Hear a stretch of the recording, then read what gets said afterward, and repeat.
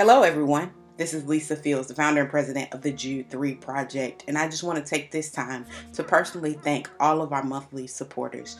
We could not do what we do without giving from people like you. I greatly, greatly appreciate it. And if you're not a monthly supporter and you would like to become one, you can go to jude3project.org and hit the donate tab and sign up. We are grateful for you and we hope you enjoy today's new episode. God bless. Hello, welcome to the Jude 3 Project podcast. I'm your host, Lisa Fields. I'm the founder of the Jude 3 Project.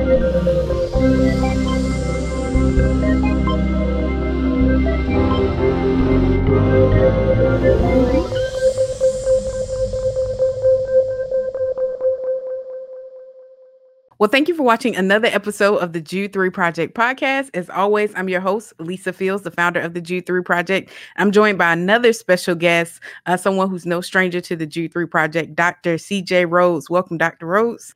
Pleasure to be with you.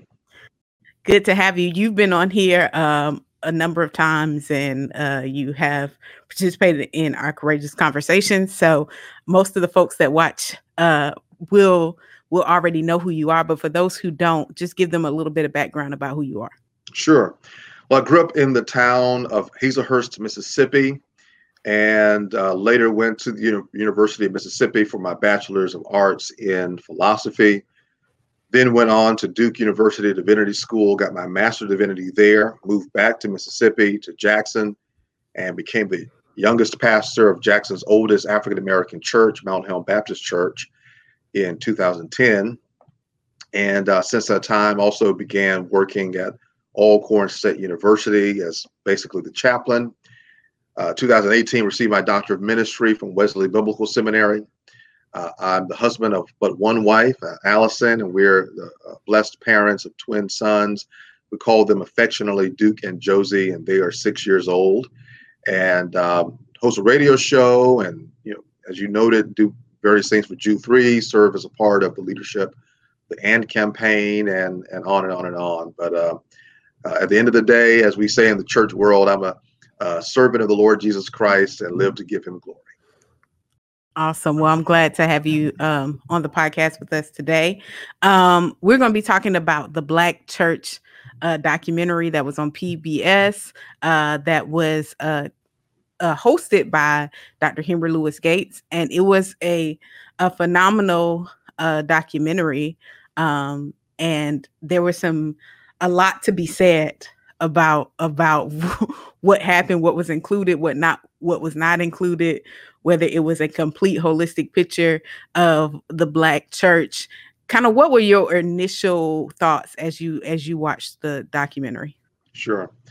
Well, first of all, I was grateful to have the Black Church documentary as a part of our televisual database, if you will. It was important to have that particular documentary aired on public access or public networks. So people who don't have cable, for instance, were able to watch it. It was available on YouTube and other spaces. So the wide net it was able to cast in terms of viewers was very important. Overall, it told a kind of a beautiful story. There was kind of this wonderful thread from the origins of the Black church through today. And so I think in some ways it offered wonderful correctives about the historical significance of the Black church, tensions in the Black church today. All that notwithstanding, there were considerable gaps in the narrative, certain just basic things that were left out that one would consider an introductory presentation of the Black church would have covered. And then there were, interesting conversations to be had and have been had, not only about what was left out, but the overall kind of philosophical narrative orientation of the film and whether or not it did justice to the diversity and complexity of the Black church, and whether or not toward the end of the 4 hours, almost 4 hours, did it really do what it apparently was slated to do, which is have kind of an appreciation for the Black church. It almost ended with this notion that the Black church was so wonderful in her past prior to the death of King, but afterward we've kind of fallen on hard times. I just think that is historically and experientially inaccurate. Thankfully, the book does a better job in telling that story. However, I don't think as many people will read the book as they did watch the film, and so I would have hoped that the film would have done a better job in those particular areas. Mm-hmm. Yeah, and we always, like to say the Black church is not a monolith. But oftentimes when we talk about it as if it is a monolith, that there are a consistent core beliefs that are throughout the history of the Black church, and that's just being intellectually dishonest. When we think about what the Black church is, I think it's helpful to start with the definition. How would you define the Black church? Yeah. And so I think you're right to know that the Black church is not a monolith. And yet very often when people want to castigate the Black church, they speak about it monolithically. The Black church is dead. The Black church has failed, right? Instead of thinking about various streams. One way I define it is that the Black church has its roots in Africa and has a shared history regarding American slavery and segregation. And so the institutional Black church is a wonderful diversity of different Christian denominational congregational traditions around worship, doctrine, polity, and yet they have in the background this shared origin story, if you will, in terms of Africa, in terms of our enslavement from Africa, in terms of segregation, and this shared witness to be, in the words of one scholar, biblicist, to just look to scripture to give a defense of our humanity in the face of Jim Crow, in the face of white supremacy. And in that light, I do want to just highlight again that it is very diverse. So, more recent scholars, particularly some womanist scholars, would argue there's no such thing as the Black church, but there are Black churches. And as such, I think we need to do a better job of interrogating the differences, say, between Black Baptists, Black Presbyterians, Black Pentecostals, how regional differences, cultural differences, generational differences show up. And the last thing I'll say is that, as you noted, there are various streams. Lincoln and Mamiya, in their book about the Black church, talk about these dialectical tensions that various Black churches and Black denominations and Black church leaders have lived within these various tensions, right? So not to go into all those dialectical tensions per se, but some churches majored more on charity, other churches majored more on justice work, some churches majored more on spiritual formation, other churches majored on evangelism. And so we have to be able to understand and lean into that diversity so that we can have a better understanding about when we say the Black church, we're oftentimes narrowing our focus unwittingly on one particular tradition, i.e. our local church, our denomination, where we grew up. And it is important intellectually to move from the local to the global to have a better sort of assessment of this very diverse community. I'll say in closing, just so people can kind of just take a nugget away, the Black church is sociological and theological shorthand for a very diverse community of Black folks who believe in Jesus. Mm-hmm.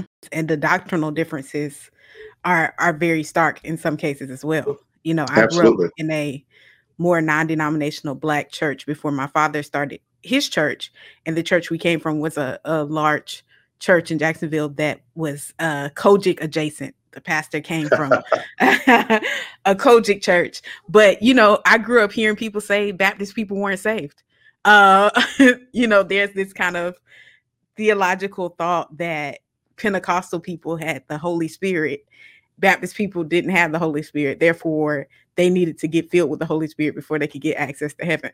That's a big theological difference than the Baptist church downtown that was as large as the one I was a part of, but the difference was going to be stark belief wise, because that church just felt like Baptist people weren't authentic believers. And so I think people don't even think about the nuances of the how different people believed, and some people still believe that, honestly.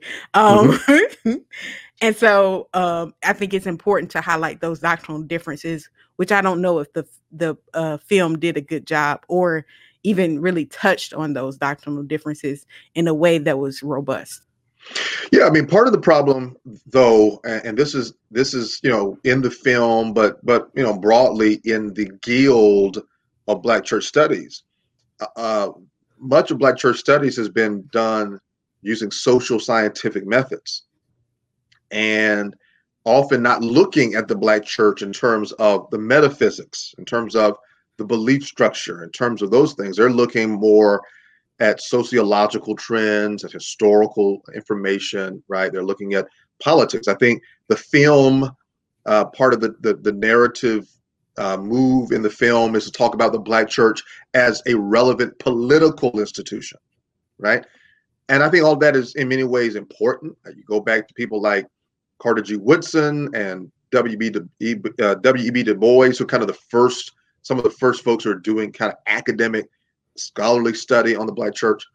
But seldom do you find, in fact, one of the frustrations I've had, let's say particularly in studies in Black Baptist church, that almost all the writings are either historical or kind of a political read about, the role the Black Baptist church had in the civil rights movement, for instance, or whatnot. Not taking enough time to really, as you say, drill down into the doctrinal differences. Also, related to that, I think one of the problems that some academic theologians and other scholars have is that they can at times be dismissive of the actual faith claims of those local people, right? It's, they only believe that because it's compensation for something else, or they're trying to find some excuse or try to explain away, right, the theological and doctrinal pieces, because that's harder to nail down. But those of us who grew up in and are still in the Black church know, as you point out, that there are profound theological differences around hermeneutics, i.e. how we interpret scripture, around women in ordained ministry, around spiritual gifts, around music, what kind of music to play, what kind of instruments to use, order of salvation, ordo salutis, how is one saved by simply confession of faith in Jesus Christ? Is one saved with confession plus baptism? Must that baptism be in the name of the Father, the Son, the Holy Ghost, or in the name of Jesus? Should you pour water upon the baptismal candidate, or should that person be immersed? Should infants be baptized? Should they not? I mean, these are very profound debates, and I would argue, Lisa, that those are, in many ways, understand the Black church. You cannot deny those particular tensions, because they are actually what give rise to how the Black church then does charity, does justice, engages in community development. What it, quote unquote, what it does for the community is often rooted in theological, biblical, doctrinal, spiritual concerns. I think even Reverend Dr. Tracy Blackman in the film says something very powerful. She said, "I'm not an activist, I'm a pastor," right? So her pastoral theology and her pastoral self-identity allows her to go out into the streets as someone extending pastoral care. Well, that's a very particular theological antecedent, right, to the activist work she's doing. And so a lot of times we fail to understand those kinds of things. I remember, I'll say this last piece on that. I remember back in the late 80s and early 90s, much of radio preaching in the Deep South, in places like my home state of Mississippi, that very often these preachments were diatribes against another denomination, right? It was the preacher preaching about why the Baptists are going to hell, why Kojic has the devil, right? Look, I'm a preacher, so I am kind of long-winded. No, you're fine. I think about one of the biggest debates that happened when I was, I think, a freshman at Ole Miss. A Church of God in Christ student and an apostolic student almost got into a fist fight over who truly had the Holy Ghost because of the difference in the baptismal formula for either respective group. Kojic baptizes in the Trinitarian name, apostolics baptized in the Jesus name only kind of formula. And they almost got into a fist fight because they believed the doctrine that much. So any group of scholars that wants to evade those matters are missing, actually, I would say probably 70% of what has made various Black denominations and local churches unique in the ways in which they live out their faith, both in word and deed. But that doctrinal difference is key, because if you don't understand the doctrinal difference, you will romanticize or demonize the Black church. And so, we see a lot of our Black evangelical friends telling the white church, we done with y'all. The Black church is where it's at. And I'm just like, I do think, the Black church is where it's at. That's why I've been there my entire life. However, we cannot paint this false narrative as if the Black church doesn't have its own set of issues, challenges, and we can't even romanticize how the Black church was during the Civil Rights Movement, because stats say that it was maybe less than 10% of churches. Am I getting that right? That actually were participating in the Civil Rights Movement. So it wasn't this. It's not. We can't create this narrative that wasn't there, because then it's unhealthy for those who are trying to find their footing and where their next step should be. Yeah, I think one of the greatest problems in a particular nostalgic, romantic, backward gaze of the Black church is dividing the Black church's history into BK and AK, before King and after King. There are those who would say, the Black church was so relevant in the 1960s and 50s and 60s, and then after King was assassinated, the Black church became irrelevant because it's no longer serving, it's no longer engaging in justice work.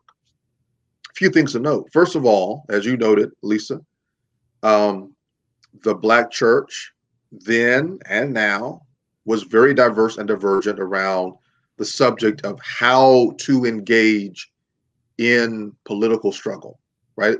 Not even just should we. I mean, there was a debate in some churches, should we be involved in that? And there were Black Christians, Black churches said, this world is not our home. We're not worried about what happens in this life. We're on our way to heaven, right? But there were also those who said we ought to engage in politics, but how should we? One of the major debates, and this is something that was, for whatever reason, left out of the documentary. King's nonviolent direct action was protested against by the then president of the National Baptist Convention, of which King was a member. President Joseph H. Jackson did not believe in that direct action. He had numerous quarrels with that perspective, and it ultimately led that, along with Jackson kind of being almost seen as a dictator in the convention, led to the split that would become the Progressive National Baptist Convention, to really kind of give the civil rights, the SCLC part of the civil rights movement, a denominational home. But even beyond that, only about 3% of Black churches were actively on the front lines, marching, laying their bodies on the line during the dramatization of redemptive suffering that King and that particular element of the movement engaged in. Now, that didn't mean that other Black churches that were not marching were not doing other things, right? They were housing freedom riders, they were feeding them, they were doing other things, but so many of them said, look, we cannot risk our jobs or our lives putting ourselves on the line in such ways. Because again, we have to think about the kinds of terrorism, church bombings and assassinations, all kinds of things were going on. And there were those, even, let's be honest, toward the end of King's life. It wasn't just white people by and large who were disappointed with King or had issues with him. There were a lot of Black folk who found King to be a troublemaker. So in some ways, we have to understand that King was not as celebrated by the time of his death as he is now, that he is sort of seen as an American hero. But that speaks to the diversity in the Black church, the debates within the Black church about that. And then let's go even further. People, a lot of folks in SNCC, we think about Mrs. Ella Baker, who critiqued King and that whole notion of a charismatic leader, the whole notion that you need King to show up to lead you. No, she was trying to empower everyday people. And you think about people like Mrs. Fannie Lou Hamer here in Mississippi, undereducated, inarticulate in many ways, laughed at by some of those yuppie or buppy freedom riders, who nevertheless put their bodies on the line in places like the Mississippi Delta, who were not as refined and respectable as King was. So, I think a great book to help people think through those sort of diversities would be a book by Barbara Diane Savage. I think it's titled Your Spirits Walk Beside Us. And it gives a history of the tensions around gender, race, and politics within the Black church, really from the institutional Black church, really from the 1800s onward. So this notion, again, that there was a one-size-fits-all Black church denies the very history, the lived history of many, many Black churches and Black church leaders that often in various moments were fighting for the future of the church and its mission. People could be saying, the Black church is dead, the Black church is dying. People are leaving the Black church. Well, which Black churches are they leaving? Why are they leaving those particular Black churches? It is almost a case-by-case basis because there is no monolith in the Black church space. So one could be leaving, Pentecostalism because they feel like it's too emotional. One could be leaving Baptists because they feel like it's too legalistic. I mean, there could be a plethora of reasons, and there's really no one size fits all. It is really hard to write about nuance. It is easy to generalize, make generalizations, and then base arguments off of those things. Because I feel like the solution is very narrow, and you can see in the film some of the solutions for engaging the next generation, or the problems, or the Black church hasn't done well with engaging people of different sexual orientations. That is true in some spaces. That is not true in every church space. And so it is, I think, our job to push back on the generalizations if we're going to make an impact, because the history and our present is way more nuanced than we're actually engaging with. Yeah.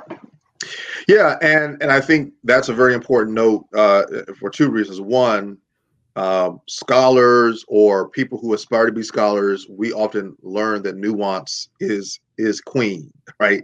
That you've got to nuance things. Very often, if you look into history, you recognize that history is very convoluted, complicated. There are a number of reasons why things happen one way or another. And you were very spot on to point out the diversities of ways or reasons why some Black people may feel disenchanted with the Black church. Yes, there are debates about sexuality in some church spaces, and debates about the degree to which some Black churches are involved on the front lines of movements like Black Lives Matter. But there are also other reasons, and I would dare say my hunch, hypothesis. I haven't studied this, right? So I'm just kind of offering my hypothesis that what you note as sort of these more kind of apologetical reasons, right, account for more reasons why a host of young Black people are disenchanted with the Black church. When I talk to them anecdotally, as a pastor and as a professor at HBCU, more often than not, what I'm getting are things like, our Black church was stuck in time. They're stuck back in the 1970s. They wouldn't move, they wouldn't grow. And so I moved I went to another church. Or they experienced a lot of abuse in that church. The pastor was unaccountable. There were silencings of sexual abuse or financial misconduct. You hear about, I remember, you have, young Black seminarians go to, white conservative seminary, say, look, I grew up my whole life in the Black church. It was nothing but emotionalism. I didn't learn any doctrine, any theology. And they turn away from the Black church. There are a number of reasons why people engage, and I think what you do, Lisa, so well is you begin with active listening before presuming to know what the solution ought to be. I can't, for instance, let's use the analogy of medical doctors. The medical doctor doesn't give the prescription before knowing the diagnosis. And so very often we have people either in the academy, in the ivory or ebony tower, or people, or social media hype people who are trying to find ways to blame the Black church in toto, who are trying to offer prescription, but they haven't done the remedial work to figure out what's the diagnosis, what's going on here. And it's not always a one size fits all scenario. I know of a lot of young Black folks, for instance, who had questions, and here's a shameless plug. And when I direct them to videos for Jude 3 Project, they come back and say, wow, I'm growing in my faith now because these are questions that were taken seriously in these particular videos that I can now wrestle with in a different way, as opposed to thinking I have to throw Jesus away, the church away. And so I would argue that part of the solution for some people when it's diagnosed properly is platforms like this, like the AND campaign, like the Witness, that are offering alternatives, right, to contrarian voices that are offering, in many ways, placebos. And I think it's important to make sure, one of the things I've been saying recently, again, another shameless plug, people have been reaching out to me about, they want to do another documentary. But I said, you got to make sure you got a person like Lisa Fields in the conversation, because if you don't, you're missing a generous portion of the conversation. And that's my fear, that people will go away watching the Black church documentary, as great as it was, and have this sort of notion at the end, the Black church is dying because of where it stands on sexuality. Well, that may account for it here and there. But here's the other thing, but it also doesn't account, or that particular narrative doesn't account for why many white liberal churches are dying. So if it's just about sexuality or just about being more liberal in one's politics, that doesn't count to the fact that there are a lot of liberal seminaries that are closing or about to close. So it can't just be this one size fits all generalization. We've got to have a much more nuanced conversation that respects multiple voices, multiple perspectives, and offer various kinds of solutions, as opposed to, again, a one size fits all. I appreciate those shout outs so very much. And also, I think you make a fantastic point that there are people want to wrestle with these doctrinal issues, and they want answers, and they don't want answers that lead nowhere. Oftentimes, some of the answers for my more progressive brothers and sisters is we're always on the flight. We never land the plane. Like, we never land on a particular belief, and we just always flying. We just always exploring ideas. And I'm all with that. But I've come to see from in my own life and with other people my age, they want to land on a particular belief. They don't want to just be out here, in a perpetual state of mystery with no certainty. People want something they can bank on. And, to the sexual ethics part, I think we have to look at the phenomenons of Mike Todd's and all the other young up and coming preachers that are really hardcore holiness in their preaching around sexual ethics. And they have thriving churches. And so they're basically unapologetic about their sexual stance. And it's very conservative in a lot of ways. And then you have churches that are saying we're completely open and affirming, and they don't have, hardly anybody there. So it can't be, like, as to your point, it can't be just a progressive sexual ethic, because we just haven't pragmatically, I haven't seen that necessarily be the driving force for people entering into a church. And I think even in some of the more progressive church spaces, you think about the belief system not being able to kind of land the plane. We're kind of open to any and everything as it relates to belief. The challenge, I think people feel like, well, what's the point of even coming? Like, you're telling me there's no, we're all saved in a sense based on Jesus's death. You're telling me, there's no hell. And I think people start to think, well, what's the point of even coming? I think some people, and I don't say that, you need to use religion as a scare tactic to keep people in the pews, but I can see the logical conclusion for many people to say, if there is no, what would be the benefit for a pragmatic generation? What would be the benefit of me being present? Is it just for social engagement? Because I could get that somewhere else.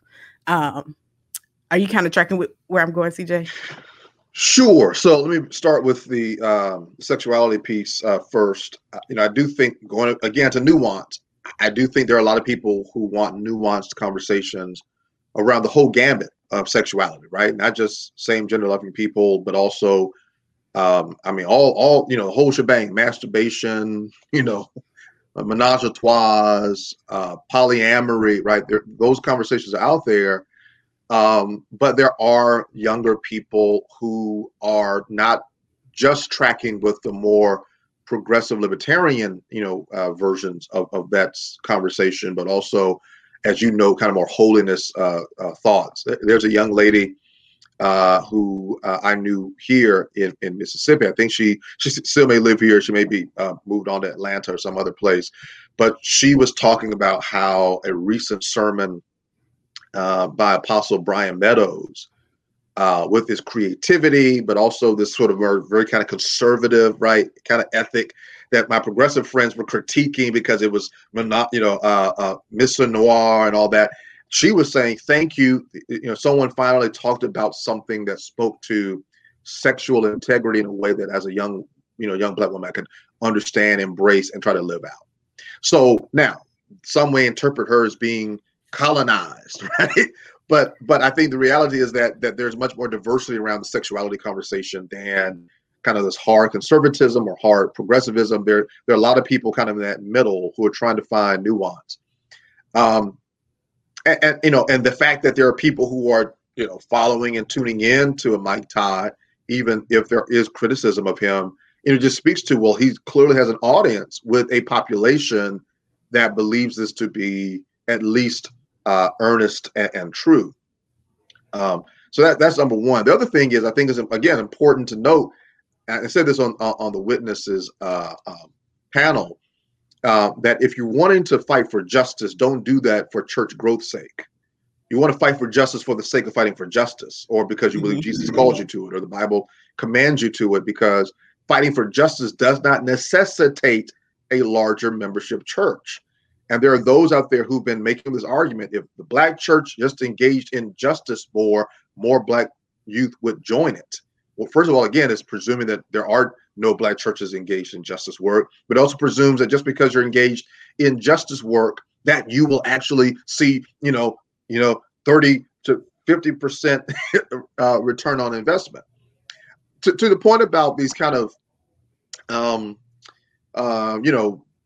vacuous, we don't know, we're kind of still in limbo and mystery. And I believe that there should be space for mystery. But I think you raise a great point in terms of one of the, we do a lot of emphasizing in some circles on white supremacy, the white church, et cetera, and kind of the relationship between those things and the Black church.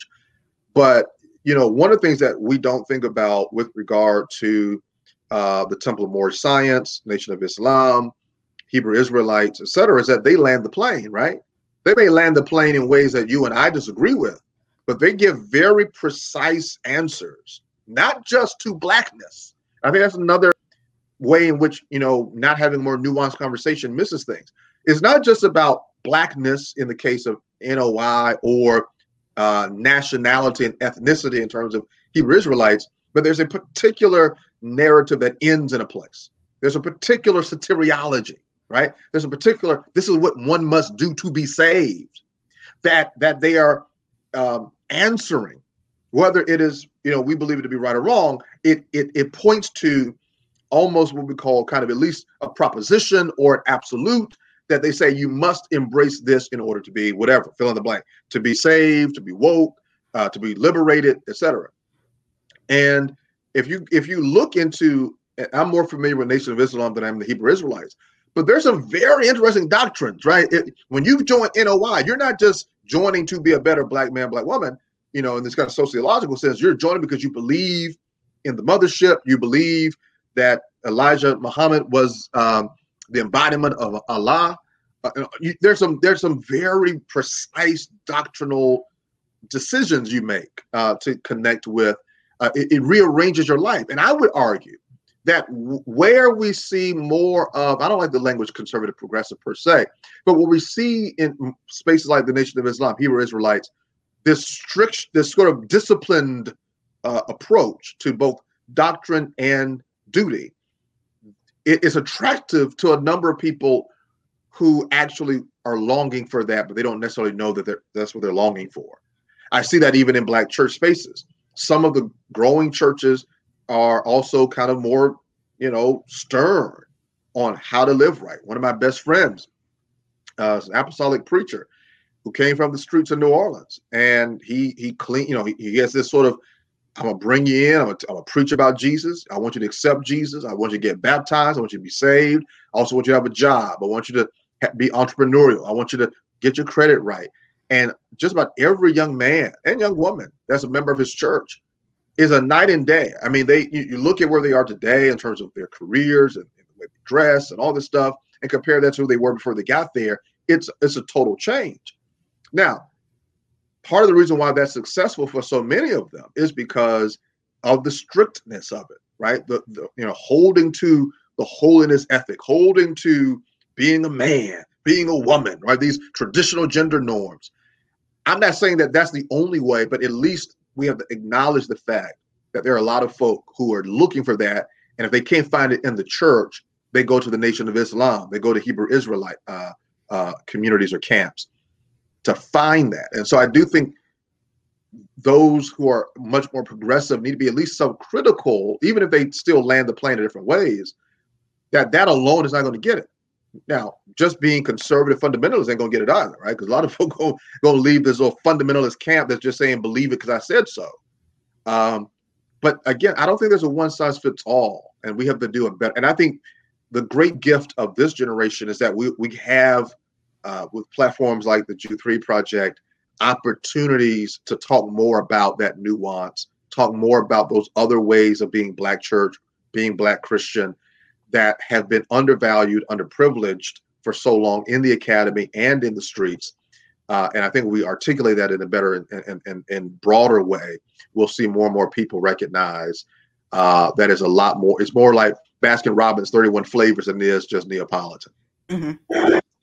And I think that's important to note because, one thing I thought was so interesting about Courageous Conversations, we've had one conversation focused on justice, and the conversation on justice was the least watched conversation.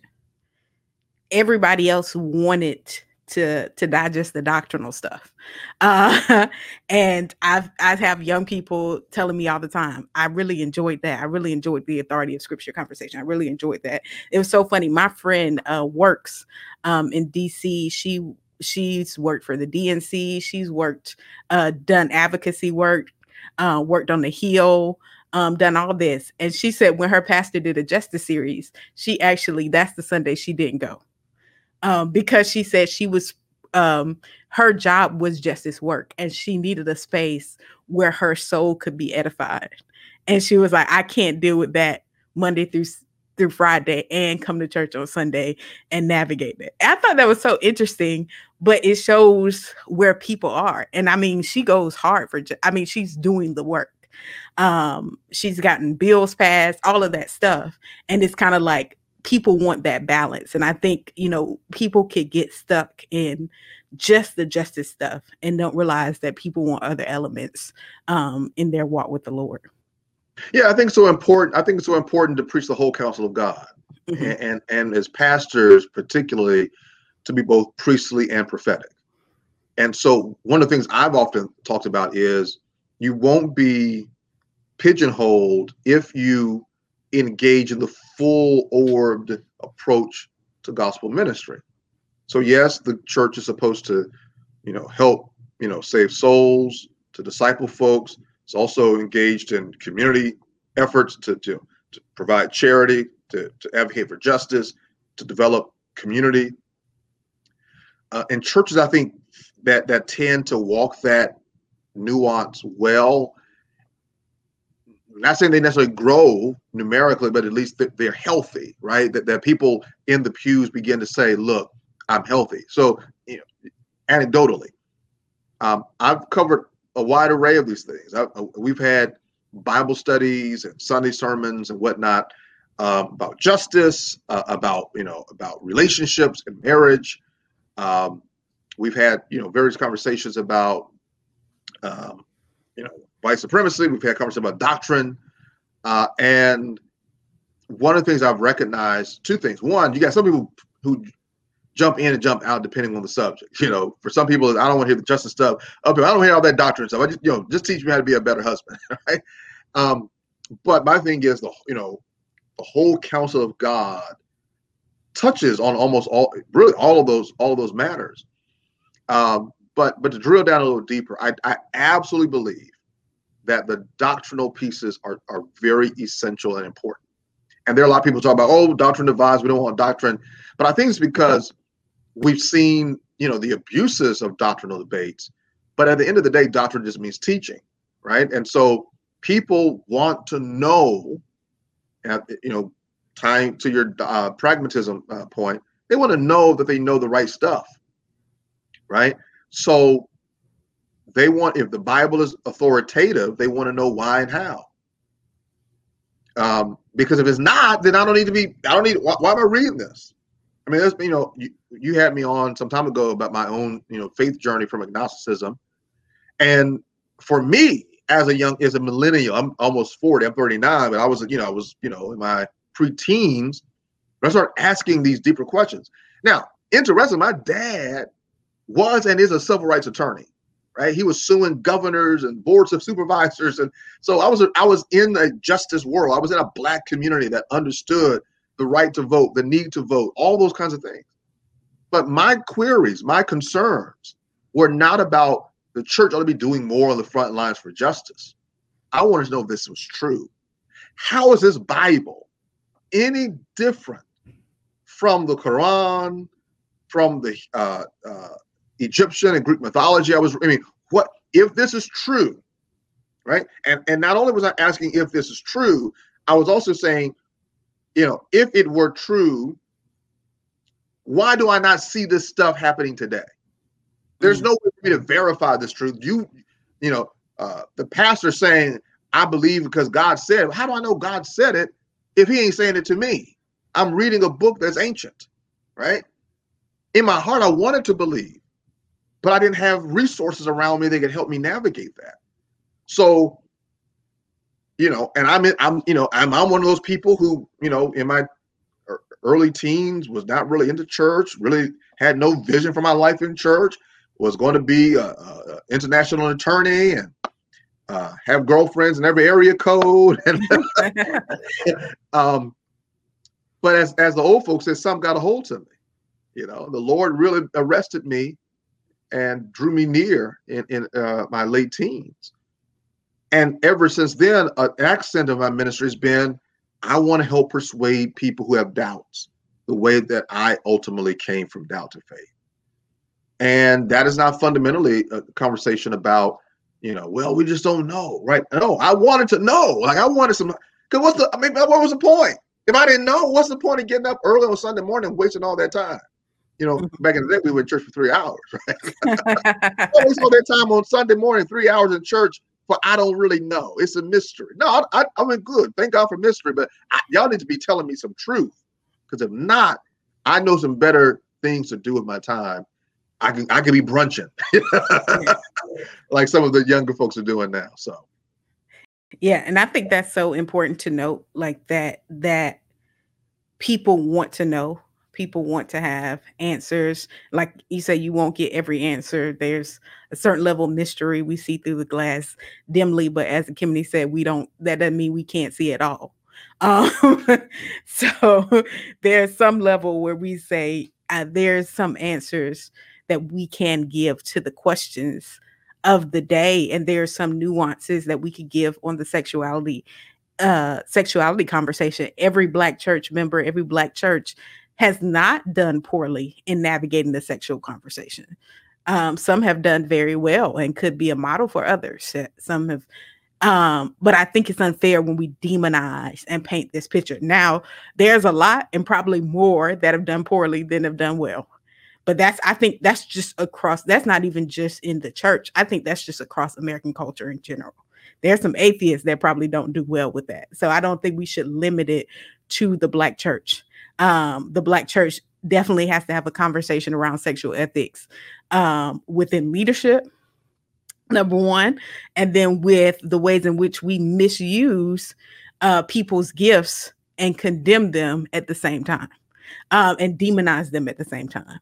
And I think we haven't done a good job in doing a self-assessment. If I'm going to preach a thing, and I got to live the same thing. And I think people want that consistency. If anything, people are frustrated with the inconsistency of the sexual ethics within Black churches. And I think we have to, I think both of us have been very honest that is a struggle for many Black churches across denominational spectrums. And that's a church. I don't even want to limit it to Black church. That is a church. That's a church problem across white evangelicalism, across white Presbyterianism. I mean, just it's across church space in general. So yeah. Is there anything you want to say to that? So I think you're right. And I think we can affirm and negate, right? We can affirm that there have been churches that have tried to work through these things with nuance, with clarity, with compassion. I see young up and coming apologists who are trying to do that same thing of speaking with dignity. For instance, the LGBTQ, same gender loving persons, to rebuke fellow clergy who use abusive language from the pulpit. To be honest about the fact that we got folk who preach a lot against homosexuality while they're still, as we call it, hoeing around. Okay. I don't know if that's the proper theological term that I should be using on G3. I mean, it's just the truth. You just use it.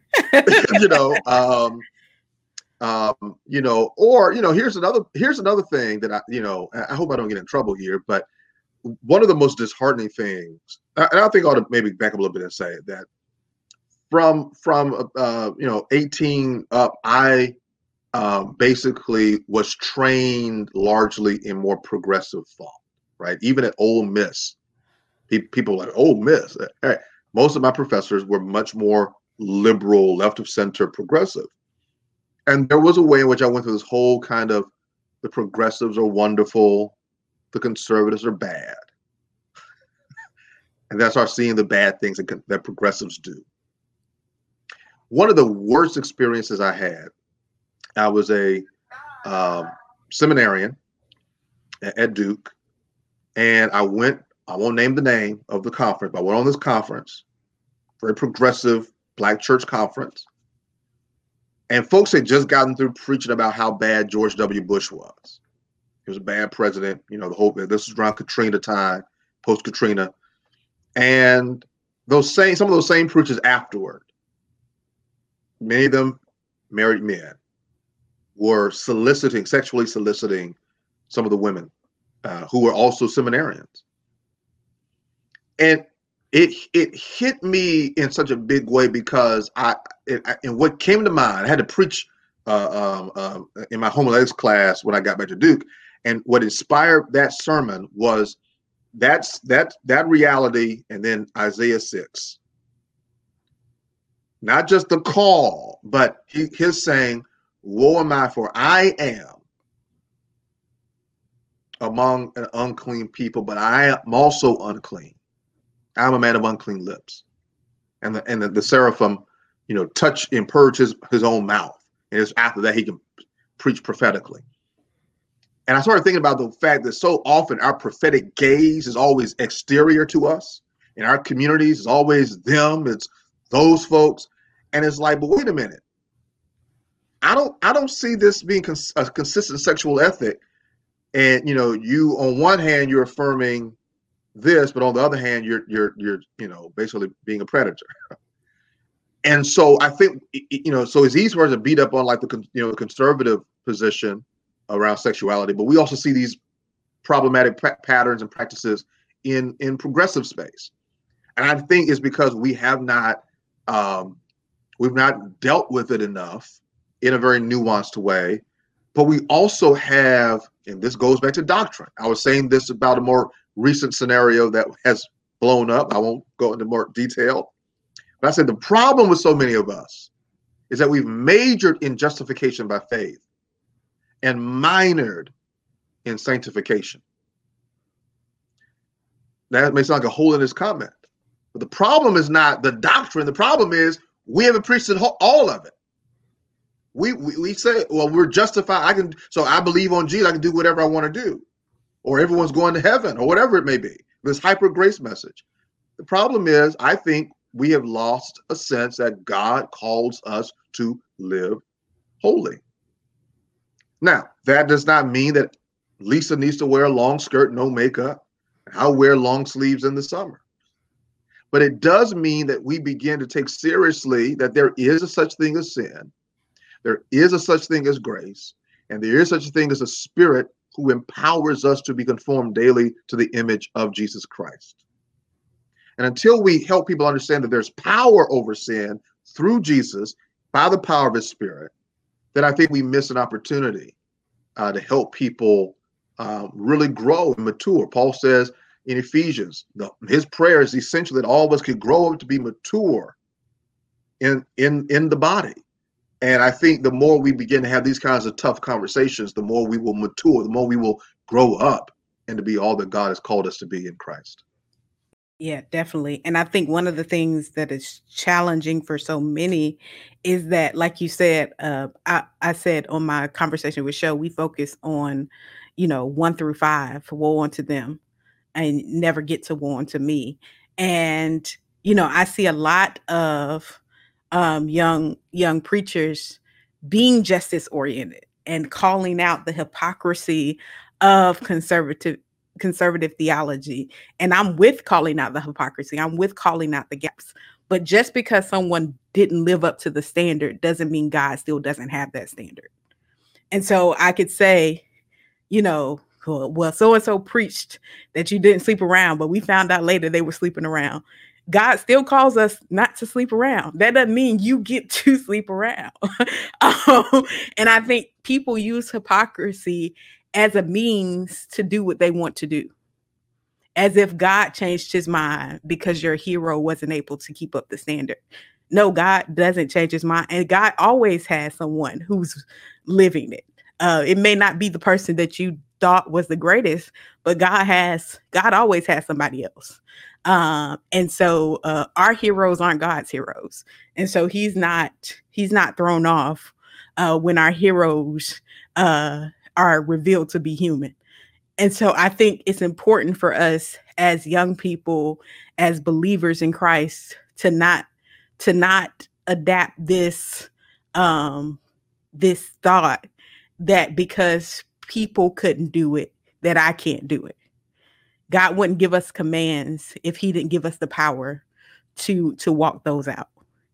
And we live in a space where, we lean on, if I happen to sin, we have an advocate with the Father.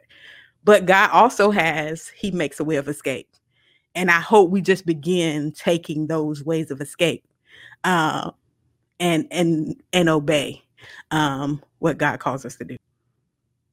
Absolutely. No, I mean, amen to that. And I would also kind of say, kind of from a slightly intellectual place, the end game, the goal may not be the problem. We may have misunderstood how we get there. Mm-hmm. So holiness may not be the problem. Is that we've put legalism upon holiness and said, well, if you dress this way, then you'll be holy. Mm-hmm. But it's not that God doesn't still say be holy, right? And I have also, and people know, if they don't know, I'm hard on white supremacy and injustice, and I'm even hard on sexism. I'm advocate for women in various leadership roles, all of that. So I say that to say that I guess one of the grave concerns I have is that there's almost a certain kind of acceptable self-righteousness and sort of elitism, right? That if I preach against white supremacy, I can do whatever I want to do with my body or anyone else's body. That I could be abusive and manipulative and cutthroat and petty and treat people wrong and cuss them out, and dog them out, because I'm doing God's work, because I'm preaching liberation. And I think when you start breaking down the impact of that and the ways in which we cut out different things. Look, here's something I would say, and particularly because I was an unbeliever at one point. I'd rather you just say I don't believe in Jesus than to take all the stuff that Jesus. In fact, I just had a conversation with somebody. He was like, if we just got to what Jesus said about love God and love neighbor, we'll be fine. All the other stuff is noise. I said, yeah, except that other thing Jesus said about unless you eat my blood, eat my body, drink my blood, you have no life in you. I mean, Jesus said a lot of stuff that was controversial. I mean, and they left him that day. Most people say, wait a minute, I don't understand this. We out. Like the little meme where the guy said, I hate this church. Like, wait, you were good when you were feeding us bread and fish, but no, dog, I'm out. I hate this church. We want to explain away the resurrection because, it doesn't fit modern scientific or postmodern scientific sensibilities. But my thing is either, I'm going to sound very conservative here, either Jesus is who he is presented as in the Gospels, in Acts, in the epistles, in Revelation, or he ain't.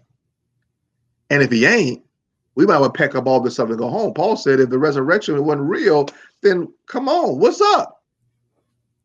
So I think even when it comes to sexual ethic or financial ethic or any kind of ethic, I think it should be, maybe this is true, and maybe we ought to aspire to it, knowing that we're frail, knowing that we're in the flesh, but that God calls us to live victoriously. One of my great heroes, you see my book here, Deeper Still, I talk about Charles Price Jones. And one of the things he said when he got to Jackson, Mississippi, he said he had a powerful experience in Selma before coming to pastor Mount Helm Baptist Church. He said, I saw my people in such disrepair, morally bankrupt, intellectually benighted, that I could have come and preached to them these wonderful intellectual sermons and feel-good sermons. I wanted them to live victoriously. I wanted them to know that there's something better than just settling for I go to church and that's about it. And he believed that through the Holy Spirit, you have access to power to live a victorious life. And for me, at least, it's not to say that there's sinless perfection per se. That's a doctrinal debate in some churches. But there should be the sense that, day by day, as one songwriter says, I may not be where I want to be, but thank God I'm not where I used to be. And I think that understanding would help us deal with white supremacy and sexual misconduct and bad attitudes that don't bear witness to fruit of the Spirit. And I think if we hold that together, we'll see where the Black church has got it right, where it's gotten it wrong, and where it's gotten it wrong. We become reformers to help the church. Where it's gotten it right, we hold that as a model for what other churches can become. Mm-hmm.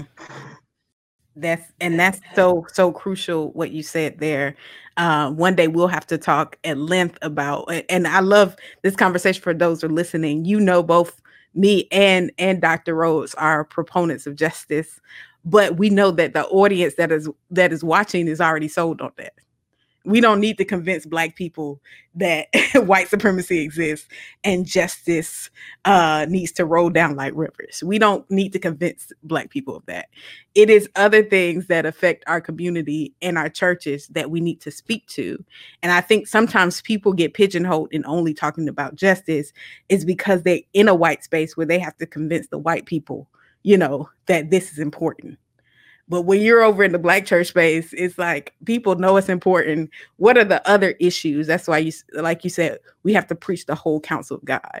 And that's important. I thank you for your time. I think we covered a lot of ground here. We could be here for hours talking about this film and just our own experience in the Black church and how we want to see it reformed. What would be your final words to our audience before you head out, and also tell us how we could get your book Deeper Still? Sure. So thank you again, Lisa, for the opportunity. I always enjoy our conversations. They seem to run by so fast. I would say, kind of as we began, that the Black church is complicated, is beautiful, is diverse. We're not a monolith, but we are majestic, and that we ought to try our best to learn all we can about the rich diversity of the Black church. And I think for people who want to know more about it, I think the Jude 3 Project is a great place to start. Go through the various videos, through the eyes of color and other resources. One of the reasons I love the Black church is because of what it has done in my own life and shaping me and forming my family. But also wonderful stories like the one of Charles Price Jones that I try to tell in miniature in Deeper Still, and ultimately about how the Holy Spirit can empower ordinary people, ordinary Black people who follow Jesus, to be change agents both in the church and in the culture. And the book is titled Deeper Still, Ministry Empowered by the Holy Spirit. You can go and find it on Amazon.com. Just type in, search Deeper Still, C.J. Rhodes. Or if you want an autographed, signed copy, you can go to cjrhodes.org and find it there. Order it, and I will be glad to mail you an autographed copy. Appreciate the support from those who will buy the book. I think you'll be blessed and inspired by the story I try to tell there. It's a story that is important to be told because I'm just going to be a little bit of a hater here. It wasn't told in the Black church documentary. So watch the documentary and then go buy the book and read that portion of the Black church's history. Awesome. Well, thank you so much. How can people get in contact with you on social media? They can find me on Facebook, CJ Rhodes, D-Min, D-M-I-N. They could also find me on Twitter and Instagram at RevRhodes82. And however, you reach out to me, we'd love to connect with you. Send a friend request or follow me or inbox me or respectfully and in a holy way slide into my DMs.